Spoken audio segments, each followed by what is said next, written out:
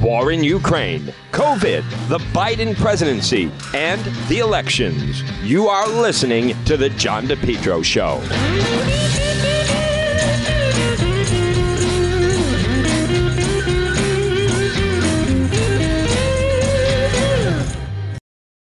You're listening to The John DePetro Show, folks. It's AM 1380, 99.9 FM. Remember, you can always listen online at the website, petro.com. It is a sunny Wednesday.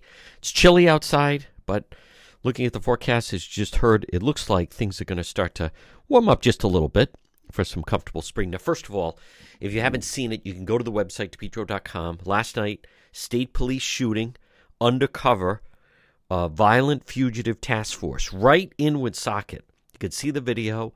I was there. I got delayed a little bit in getting there. From what we understand, there's also video that whoever they were trying to get right at Warehouse Liquors, there was some kind of a confrontation. I think he either started to drive away and aimed his vehicle at undercover state police and or had a weapon.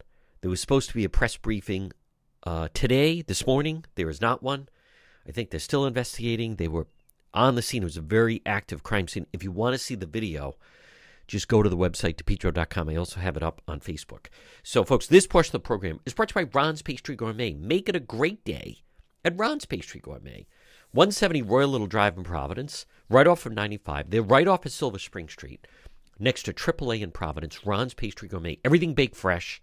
Delicious calzones and sandwiches and sausage and pepper and delicious donuts and cupcakes. Ron's Pastry Gourmet, 170 Royal Little Drive in Providence. Now, new poll out. Rhode Island Governor Dan McKee. Now, he is addressing the media later today.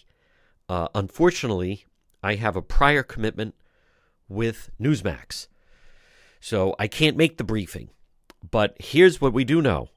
Southern New England's governor's job approval rating. Massachusetts Governor Charlie Baker, 74% approval rating, highest in the country. Governor Lamont in Connecticut, 57% approval rating. Rhode Island Governor Dan McKee, third lowest in the country, 42%. His disapproval rating has shot up to 40%. He's almost underwater.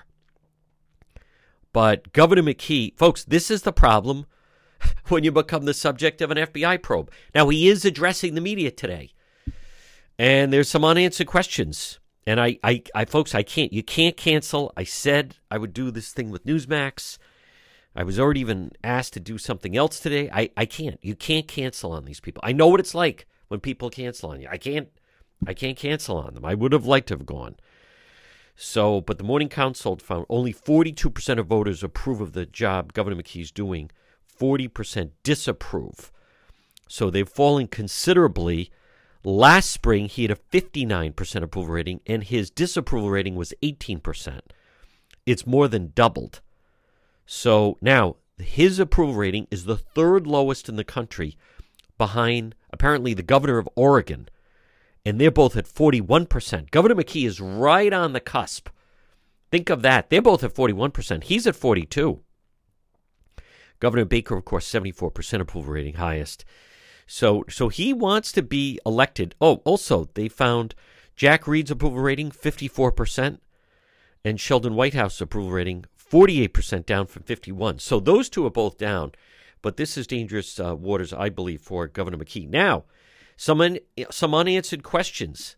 And again, I'm not saying I don't like to tell other members of the media how to do the job, because I don't like when people tell me how to do my job. But some unanswered questions. Did he hire an attorney for this FBI probe? What role is Eva Mancuso playing in his administration? Will Governor McKee, will he forego claiming the fifth, I want to exercise my Fifth Amendment right if called in front of a grand jury?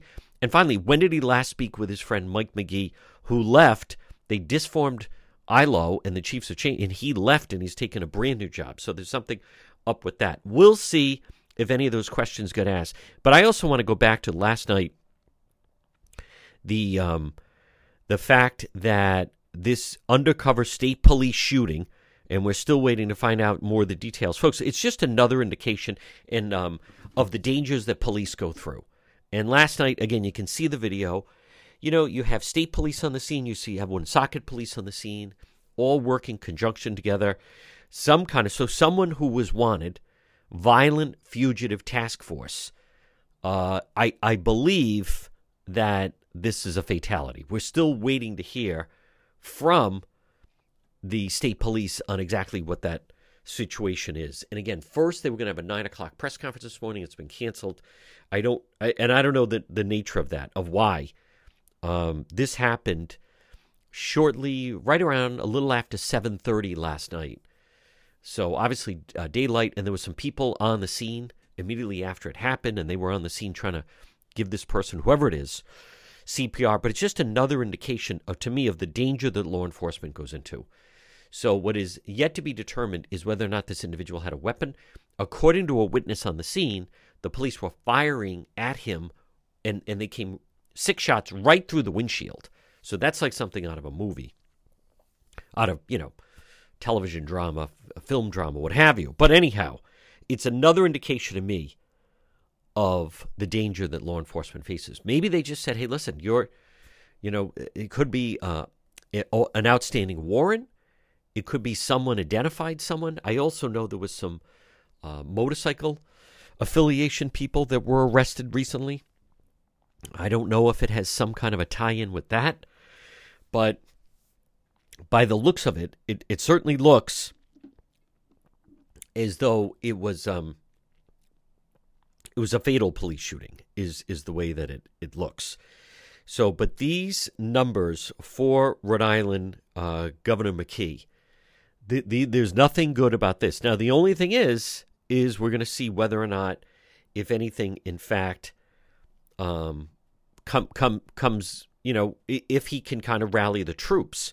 And I'm anxious. Again, folks, I apologize. They just released yesterday that they were having this press briefing today where he's going to address the media, I think at 2:30 with Lieutenant Governor Silvina Matos. If not, I would have attended, because those are legitimate questions. Those are questions that need to be answered. I'm curious to see today how Governor McKee is going to handle himself with the press, because as of late, this is the first time, and also the lieutenant governor, and what their dynamic is going to be between the two of them. Now, the other big story, and I want to give credit to Kathy Gregg of the Providence Journal. She is leading the charge on this story, and it has to do with the fact of exactly she has, Kathy Gregg of the Providence Journal, Day 3 chasing an answer. If would-be voters register online and apply for mail ballot online with, quote, state ID cards, I think she means cards, issued by DMV to people without driver's license, social security numbers, how does the Rhode Island Board of Elections do signature matching? Does the DMV give them signature cards for those state ID holders? So, finish the point. What is the point of, they say, well, we have signature verification. What is the point of that when it's an X? Why is an X an acceptable form of signature? It should not be. An X should not be. Instead, they allow it to be that way, that an X is a form of, and they'll say, oh, this signature verification, how is that? How difficult is it to screw up an X? You're not talking about a real signature where you say, John Smith or Hector Gomez, and the way that they would sign their name to something. An X is pretty basic, let alone the people, a lot of times, that are doing it, they make it so, there's nothing special about it. There's no loop around the top of it. It's about as basic as it can be. And that's the form of verification that they're trying to use regarding voting. So that needs to change. And I even mentioned this, folks. And again, let me finish the point. If I want to log in from a new device with Facebook, there's a 2-step verification process I have to go through. And a lot of times it involves where they text me a code and I have to put in the code. We don't even have that for voting. Think how ridiculous that is. How many people listening right now, you try to use social media or maybe something with your bank, or a lot of times Social Security, or some kind of an investment fund, and you want to log on to it, and sometimes it'll say there's a new device, or they have a verification process, and they text you a code, and you have to put in the code. Then therefore they know that it's you, or they email you the code. I mean, we don't even have that. Instead, they say, well, we have a signature verification. It's not a signature. It's an X. And anybody can do an X. There's no way that that's going to be confusing. So the voting they're trying to push through, this is where there needs to be a full push in the House. And this needs to be addressed in the House of Representatives at the Rhode Island State House. All right, folks, this portion of the program is brought to you by PR Landscape Materials and Garden Center. It's a great day. Stop in Rhode Island's #1 garden center. They're open.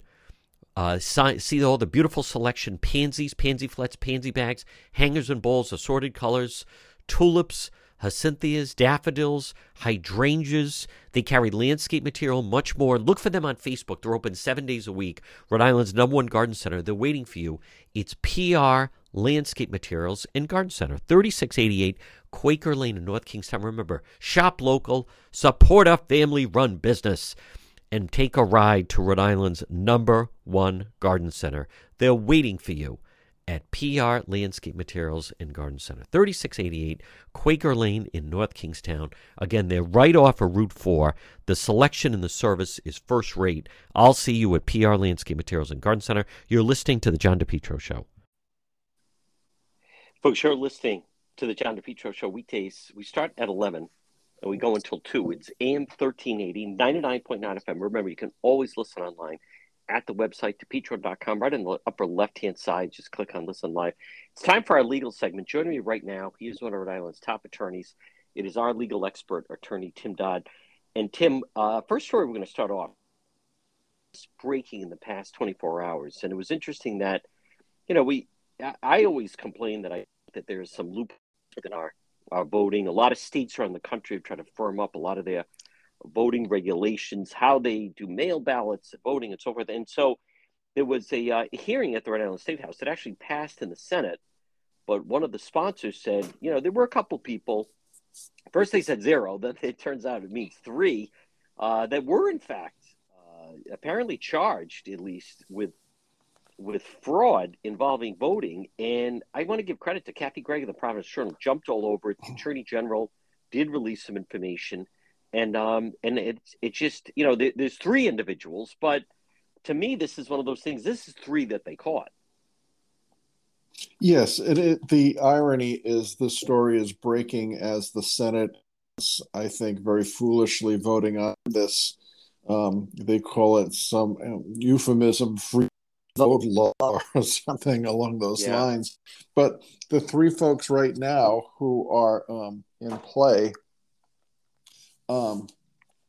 one gentleman filed an attestation in Rhode Island that he was not registered to vote anywhere else. He votes in Rhode Island, and then he was also voting in Florida. Another guy, I think, was doing the same thing in Illinois. The problem is, these 3 will be prosecuted. The rules are so easy to get around. And you make this attestation that you're not registered to vote anywhere else and you can't vote anywhere else. I'm not sure how deeply the Secretary of State's office is verifying the attestations that are being made.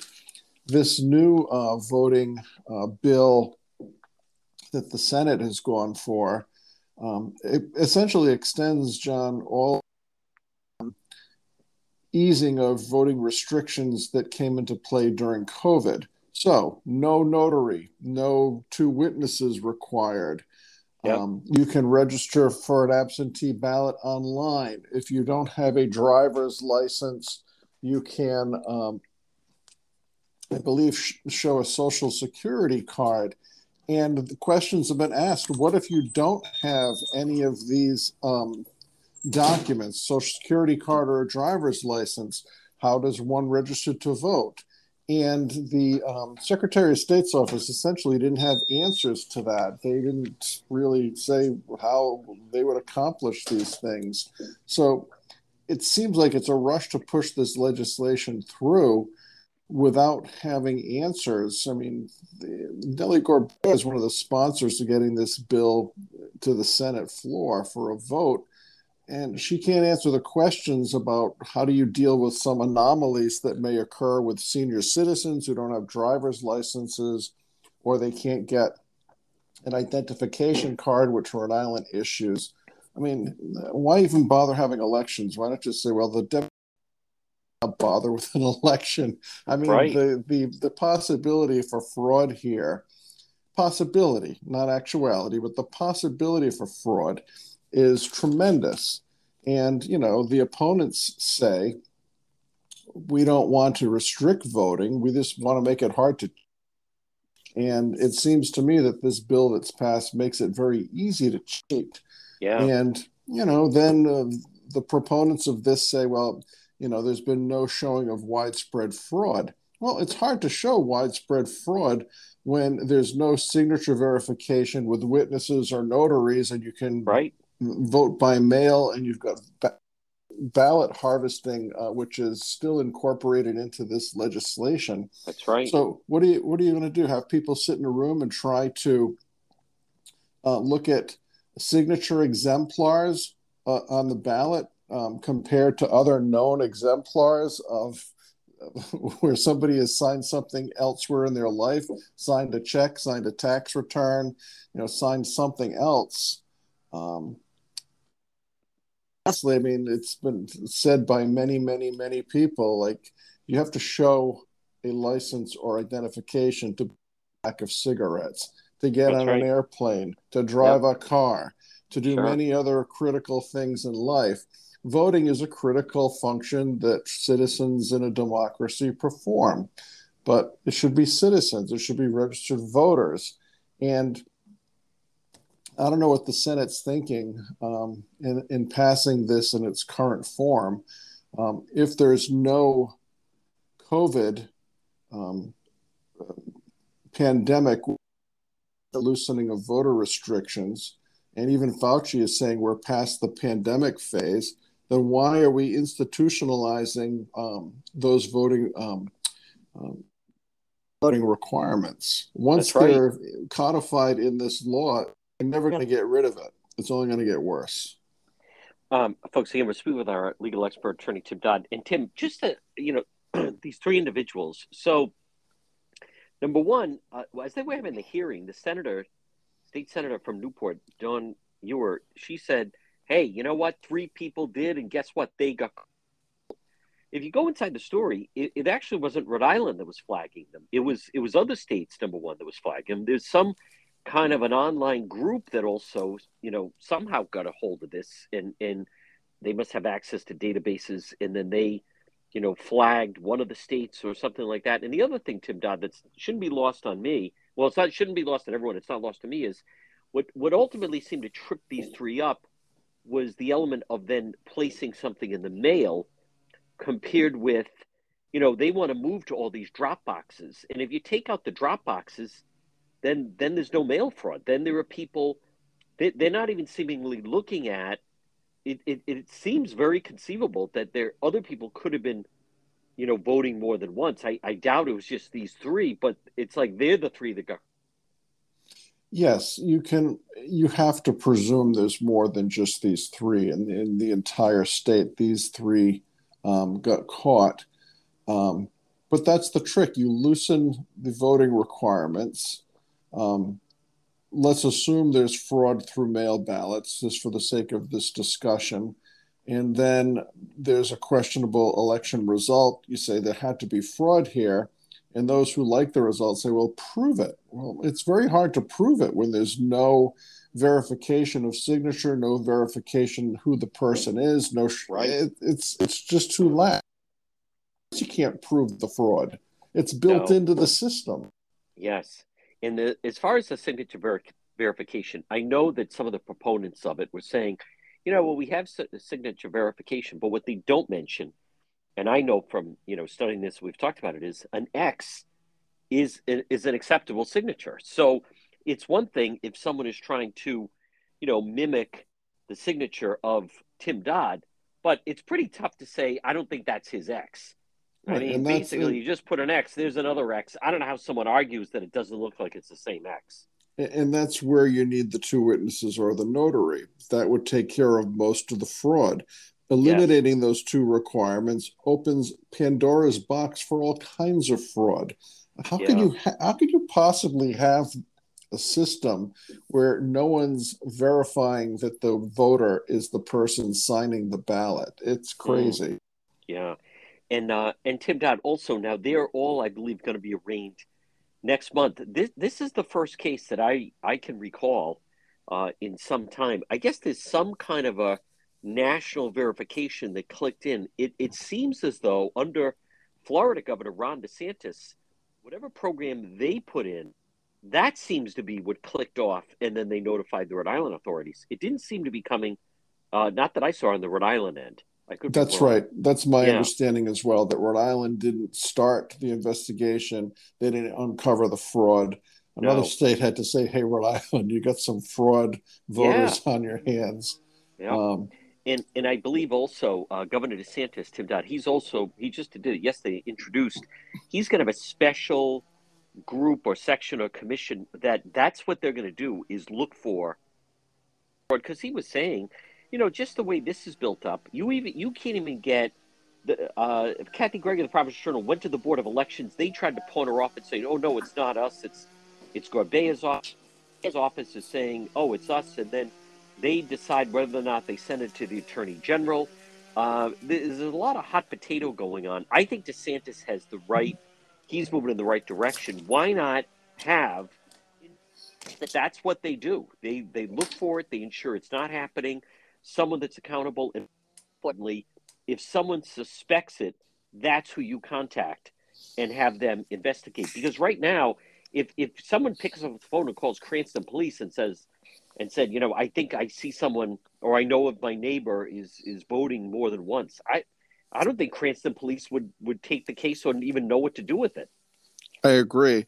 And I think Ron DeSantis is doing, I'm sure the proponents of this legislation in Rhode Island would say that's going to suppress the vote, that's going to make people afraid to come out and vote, or they'll have a story for it. But I think with all the shenanigans going on nationally with what's perceived to be, if not fraud, then certainly voting anomalies, and all of the dangers associated with the loosening of voting requirements, to have a task force to make sure that we're not having fraudulent voters stuffing the ballot box, if you will, is, I think,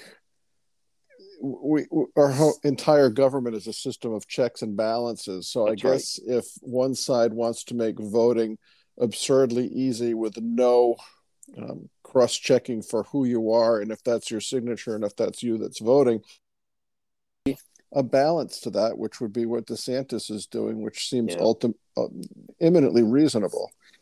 Folks, quick break. Much more. Our legal expert, Attorney Tim Dodd, right here on the John DePetro Show. A problem with your heating system? Call R.E. Coogan Heating today, 401-732-6562.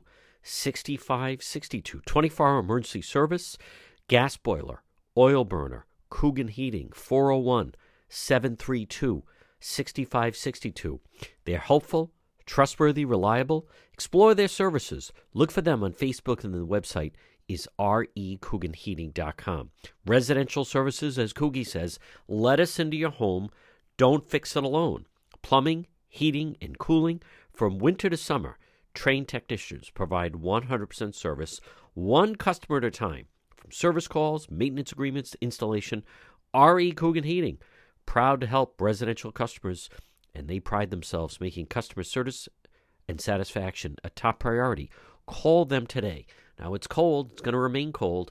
Call Coogan Heating today, 401-732-6562. It's Coogie. It's 24-hour emergency service.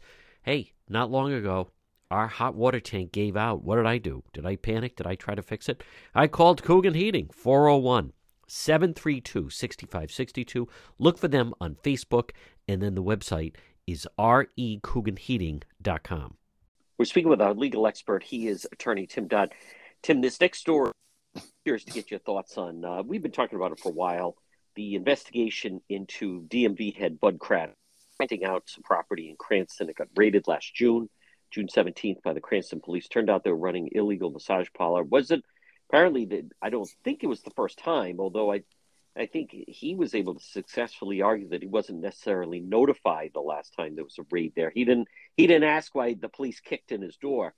But I'm curious so he was cleared, and Nerona said they can't really seemingly charge him as the landlord of knowingly renting to these people that were running these illegal massage. But I'm just thoughts on the Nerona, the two paragraphs the Attorney General released at the end. I thought that was pretty stinging. Well, yeah, I think that Nerona didn't have the evidence worthy of a criminal prosecution. He and his team probably have their suspicions that Bud Craddock knew what was going on all along. But, the old adage for any prosecutor is there's a difference between what I think is true and what I can prove in court. Sure. So here you've got a situation where they may all think that Craddock knew what was going on, but can they prove it? And the answer is no, they can't prove it. Now, Peter Nerona put in language when he came out saying, there was a lot of smoke, but we don't quite have fire. And, there were lots of red flags. And this business that was renting from Craddock didn't have the trappings of a legitimate commercial enterprise. Yes. Which I thought just so the listeners know, there was no sign. They said Craddock even went inside. They had inside surveillance cameras. They paid him in cash. He counted on the kitchen table of the table. But then he also noticed that they had black garbage bags taped over the windows. And Craddock said, I think just to keep the light out. But I mean, you tell me, Tim Dodd, that Craddock seemed to be, and let alone during the pandemic, he started going in person and collecting it, as opposed to where in the past he wasn't doing that. But go right ahead, just so the listeners understand what we're talking about. Yes, and I think that there's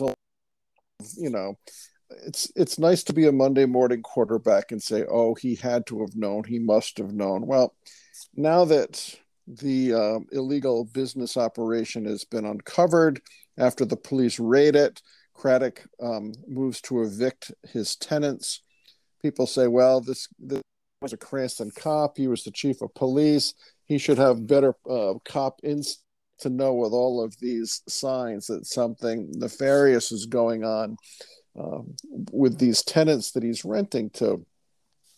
So take the issue of rent that you raised. Okay, before COVID, I guess he was getting the rent direct deposited. After COVID, he starts showing up to collect the rent.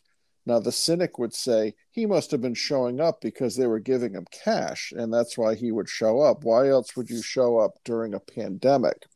Well, the only other reason, and I'm not sure what his answer was, during the pandemic, landlords were getting stiffed left and right by their tenants. Yes. They were getting creamed. I mean, the tenants knew they could get away with not paying. I'm sure if Craddock's knocking on the door, it's the first of the month with his hand out, give me my rent, it's harder to avoid paying the rent. True. So, I mean, I can see a legitimate business purpose. Okay. Now, yes. But the other side of the coin is, come on, he was going in there to get cash. Why else would he take that chance during the pandemic? Exactly. But from a criminal standpoint, you can't prove that what he was doing was criminal beyond a reasonable doubt. I mean, we can all have our opinions. Some might think he certainly had to know. Others might think, well, he's a busy guy. This is a rental property. He's not really thinking about, is there, a massage parlor operating out of this location? Did he have plausible deniability, or was he being willfully blind? That would be a question for any jury. But I think that Nerona made the right decision in not prosecuting this case because it would not be provable at trial. Folks, again, we're speaking with our legal expert, Attorney Tim Dodd. Tim, this next story about this Westerly chairman of the Democrat Party down there. Now, they're saying sexual assault, but it's first degree. And not only is this, I guess this happened last Memorial Day. not only is the case kind of puzzling, and it's been going on for, obviously they've been investigating it for quite some time, but the person, the accused, just within the past month, he attended an event, I think it was in Johnston, and had his picture taken with Governor McKee. I know the McKee people are like going off the wall. Like, how did this guy show up and get his picture taken with the governor as this is like hanging over his head? But tell me, this is, I don't know, they don't use the word rape case anymore. Maybe because of the circumstances that knew the victim, and possibly it sounds like someone could have been impaired, but this is first degree sexual assault. 2 counts of first degree sexual assault. Now, of course, this guy from Westerly, just like, I think his name's Rataco, just like any other defendant charged with a crime, has the presumption of innocence, and he can walk around with that presumption until he either takes a plea bargain or goes to trial and is found to be guilty. Yep. So, is it wrong for him to have his picture taken with the governor? Well, if the governor knew that this guy was about to be charged or this was being investigated, not a great move. And if Rataco knew that he was about to be charged and he's a supporter of the governor's, then he should have kept himself out of camera range, if you will. But this is serious. Now, if these allegations are provable in court beyond a reasonable doubt, these charges have the potential for up to life imprisonment. So first degree sexual assault is it's a capital case. It's a capital case, much like rape or kidnapping or murder. So many times these will get plea bargained down to second degree, depending on the facts and if there's any defense, if there's an issue of consent. I don't know much of the facts, even what we've seen in the media, other than saying that he's been charged, doesn't really give much of the background as to who the victim is, what's the circumstances of how these alleged criminal acts occurred. We don't have much detail as to what the allegations are and if they're provable. But in the short term, will the man stay on as the town chair? I'm sure he'll be pressured into resigning or, stepping aside temporarily while he defends this. But, from the criminal standpoint, he's presumed innocent until otherwise proven. But politically, it's certainly an embarrassment for him, for the town of Westerly, and indirectly, depending on how much of this sticks to the governor, which I don't think it will. I mean, I don't think it should. Oh no, I'm just saying. Just on a side note, I just had heard that they couldn't believe that he went to this event and then even had his photo taken. But Tim Dodd, it was said there was this May 29th, start of the Memorial Day weekend. It accuses him, Ritaco, of engaging 2 sexual acts with the victim, even though, quote, he did know or had reason to know she was physically helpless at the time. Could that maybe intimate that maybe someone was, under the influence of something? Well, yes. I mean, and that becomes the question in many cases, and it certainly becomes not only for a criminal case for sexual assault, as we've discussed before on college campuses, all this Title IX rules and regulations. Right. If a person takes advantage of another person in a sexual manner because that person is too intoxicated to reasonably consent or protest to the sexual interaction, that's something actionable under Title IX to get you thrown out of school. But by the same token, look at Cosby. He is alleged to have drugged women and then taken advantage of them sexually.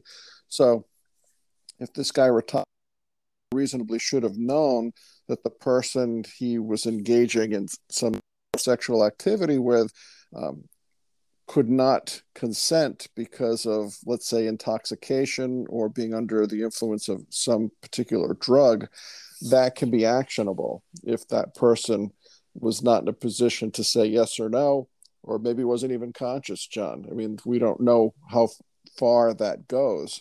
Right. But, the issue of consent will become important Now, the victim can say, I was so intoxicated that I couldn't consent, and the defendant here could well say, well, no, I mean, I had every reason to believe that this was a welcomed encounter, and the person was lucid and engaged in what was going on. I don't know which way it shakes out, but those are tougher cases. If it's not just, from a sexual assault standpoint, if it's a question of consent and intoxication, those are tougher cases to prove. And Tim Dodd, listen, I was also intoxicated. I mean, from what I remember, there was consent here. Does this sound like the type of case that maybe could be pled down? Very early on, sure, it does sound like such a case. Okay. Folks, we're going to take a short break. Much more ahead. Our legal expert, attorney Tim Dodd, right here on the John DePetro Show. J. Perry Paving.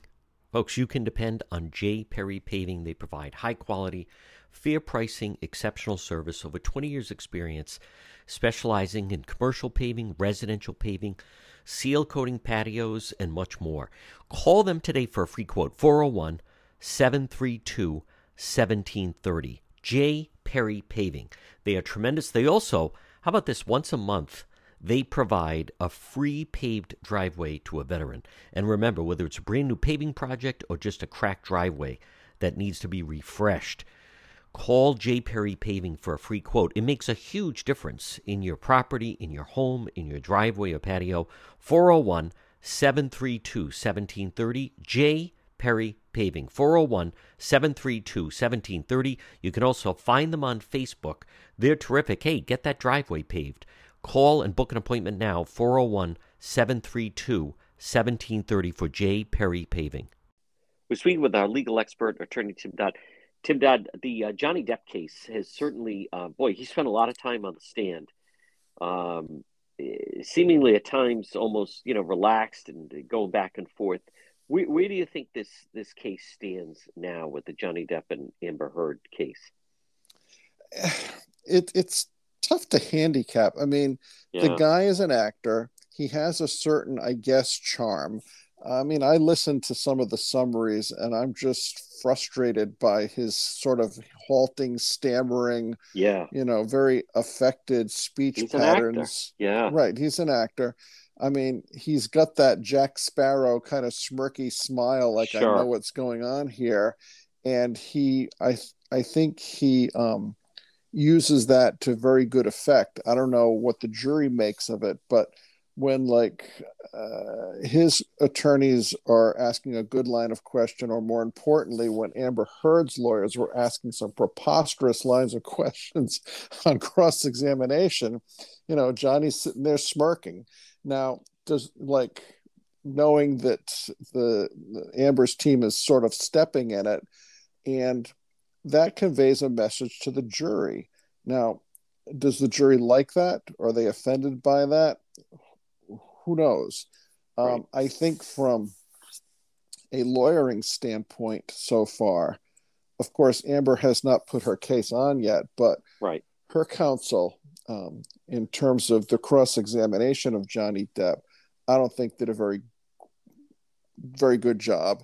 And Johnny Depp put on the psychologist who did a forensic analysis of Amber Heard, pretty devastating testimony against Amber Heard.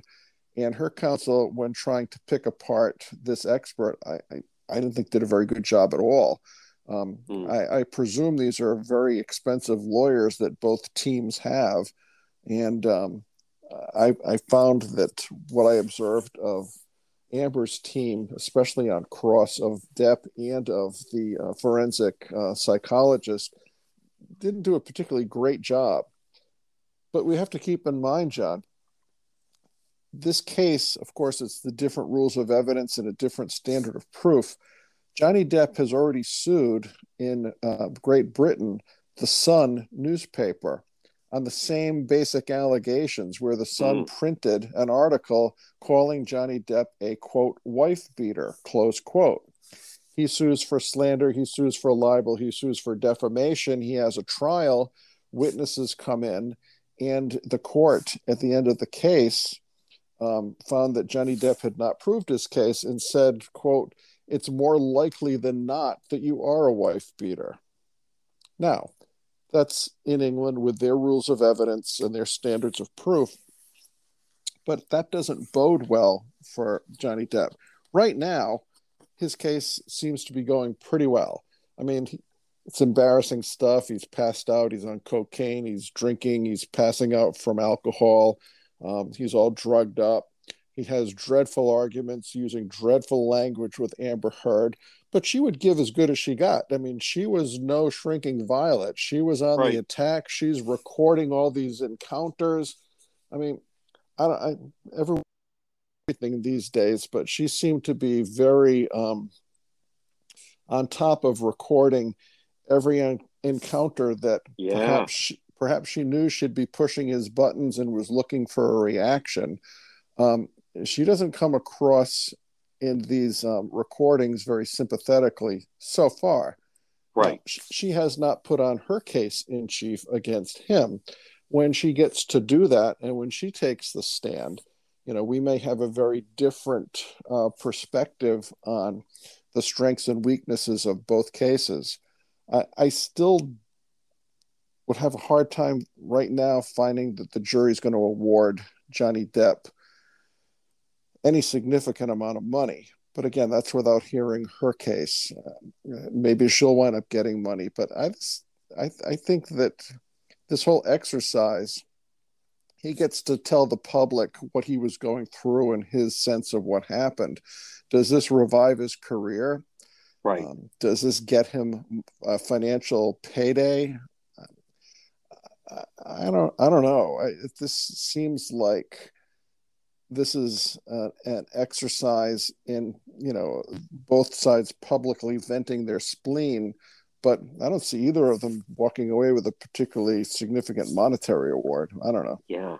So and far. Tim Dodd, finally on that case, though, what about they seem to be, Amber Heard, they're arguing, hey, listen, if his film career is in, turmoil, he's going to kind of on the downward slope of his career, it's not due to us.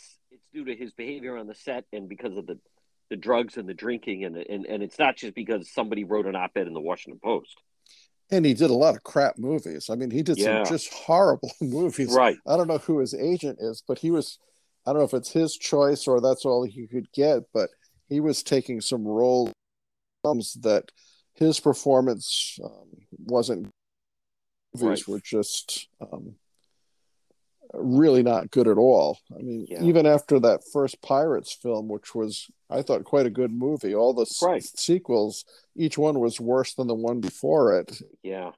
And he picked a lot of unfortunate choices. So that is a good argument on her part that his career was sponsored because of his own conduct and his own choices of film, not because of her.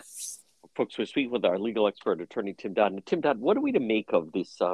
President Trump once again in the news, and now they're threatening that he may get fined. I'm not saying but what are we to make of this latest legal problems or challenges for the former president? Well, this all stems from the single-minded mission on the part of the New York Attorney General, Letitia James, to get Trump. She's made it known. She's going to get Trump. That's what she wants to do. She's going to get Trump, one way or another, she's going to get him. So right now she's delving into, it's a civil investigation, not criminal, into the Trump organization. The allegations are that when convenient, the Trump organization would overstate the value of certain real estate holdings to get better financing, and in other circumstances undervalue real estate assets so as to avoid paying taxes on the true value. Now, records were subpoenaed, records were produced. The AG says, well, not enough records were produced. In a subpoena situation, you've got to show as the person who's subpoenaed, that you've made reasonable efforts to comply. And certainly there can be an investigation or questioning under oath as to what steps you took. Where did you look? How long did you spend looking? What did you find? And go through the whole exercise of how efforts were taken to find the material that would be responsive to the subpoena. Letitia James says, they didn't give us enough. Trump's attorney says, Judge, we did everything. We did this, and this. The judge says, I don't think that Trump and his organization has, given this a legitimate investigation. They just gave selective things. So the judge orders Trump to be held in contempt and to pay $10,000 a day until he cures himself of contempt by producing the balance of the records which have been subpoenaed, presuming they exist and presuming they're within the Trump or the Trump organization's control. Trump's attorneys naturally are appealing this judge's finding of contempt and ordering a $10,000 per day fine. What will happen on appeal? Who knows? But if Trump's attorneys don't get this reversed on appeal, then either he's going to continue to pay $10,000 a day until he complies, or he'll have to cough up more records. So I guess Letitia James is true to her word that she's going to move mountains if necessary, but she's going to get Trump.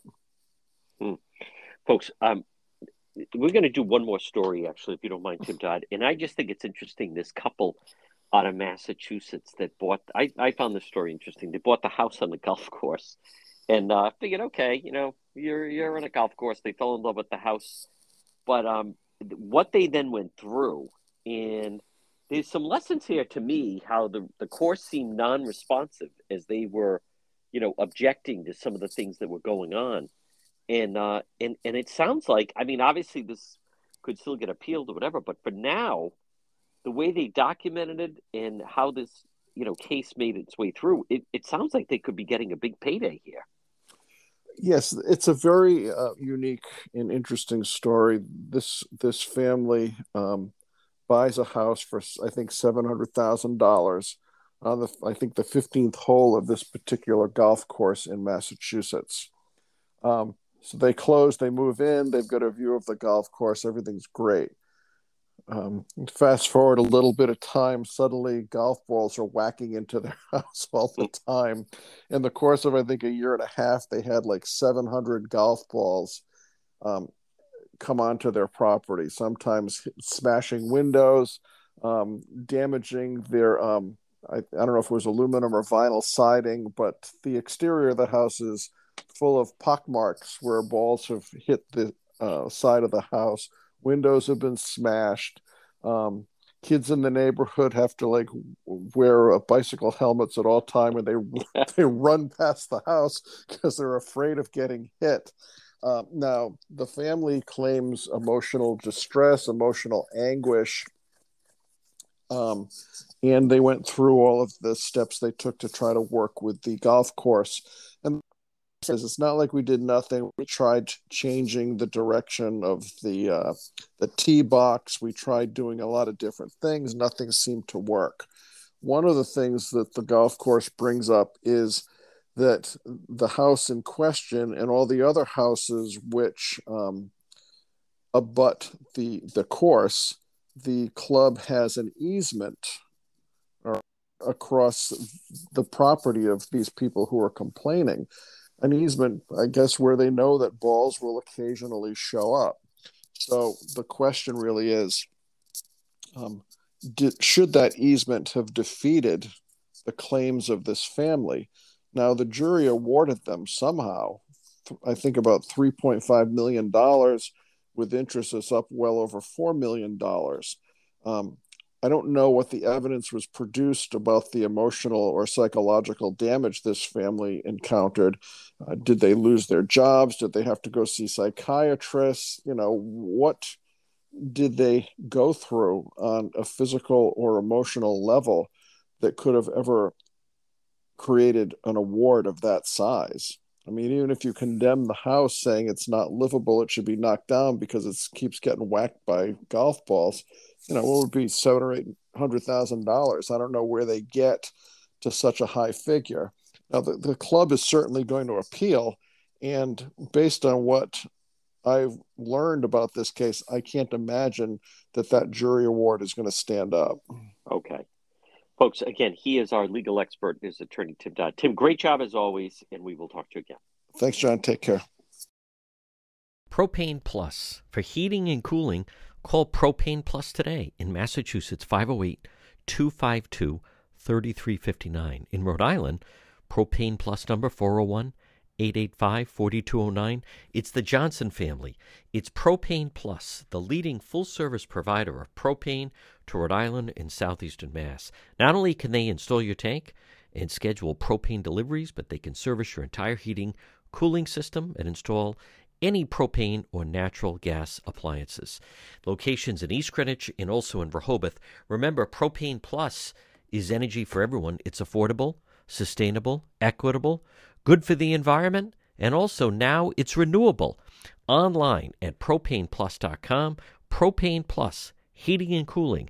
In Massachusetts, call their Rehoboth office, 508-252-3359, and in Rhode Island, 401-885-4209. You can depend on Propane Plus. Portion of the program brought to you by the Cohasset Inn. Check them out on the website, DePietro.com. The Cohasset Inn, or Rhode Island tradition, since 1977. Located 226 Cohasset Avenue in West Warwick. Whether it's lunch or dinner or drinks in the lounge, whether a nice dinner or even just appetizers, there's always a great crowd. You can link directly to them, and gift certificates are available. The Cohasset Inn, 226 Cohasset Avenue in West Warwick. You're listening to the John DePietro Show on AM 1380, 99.9 FM.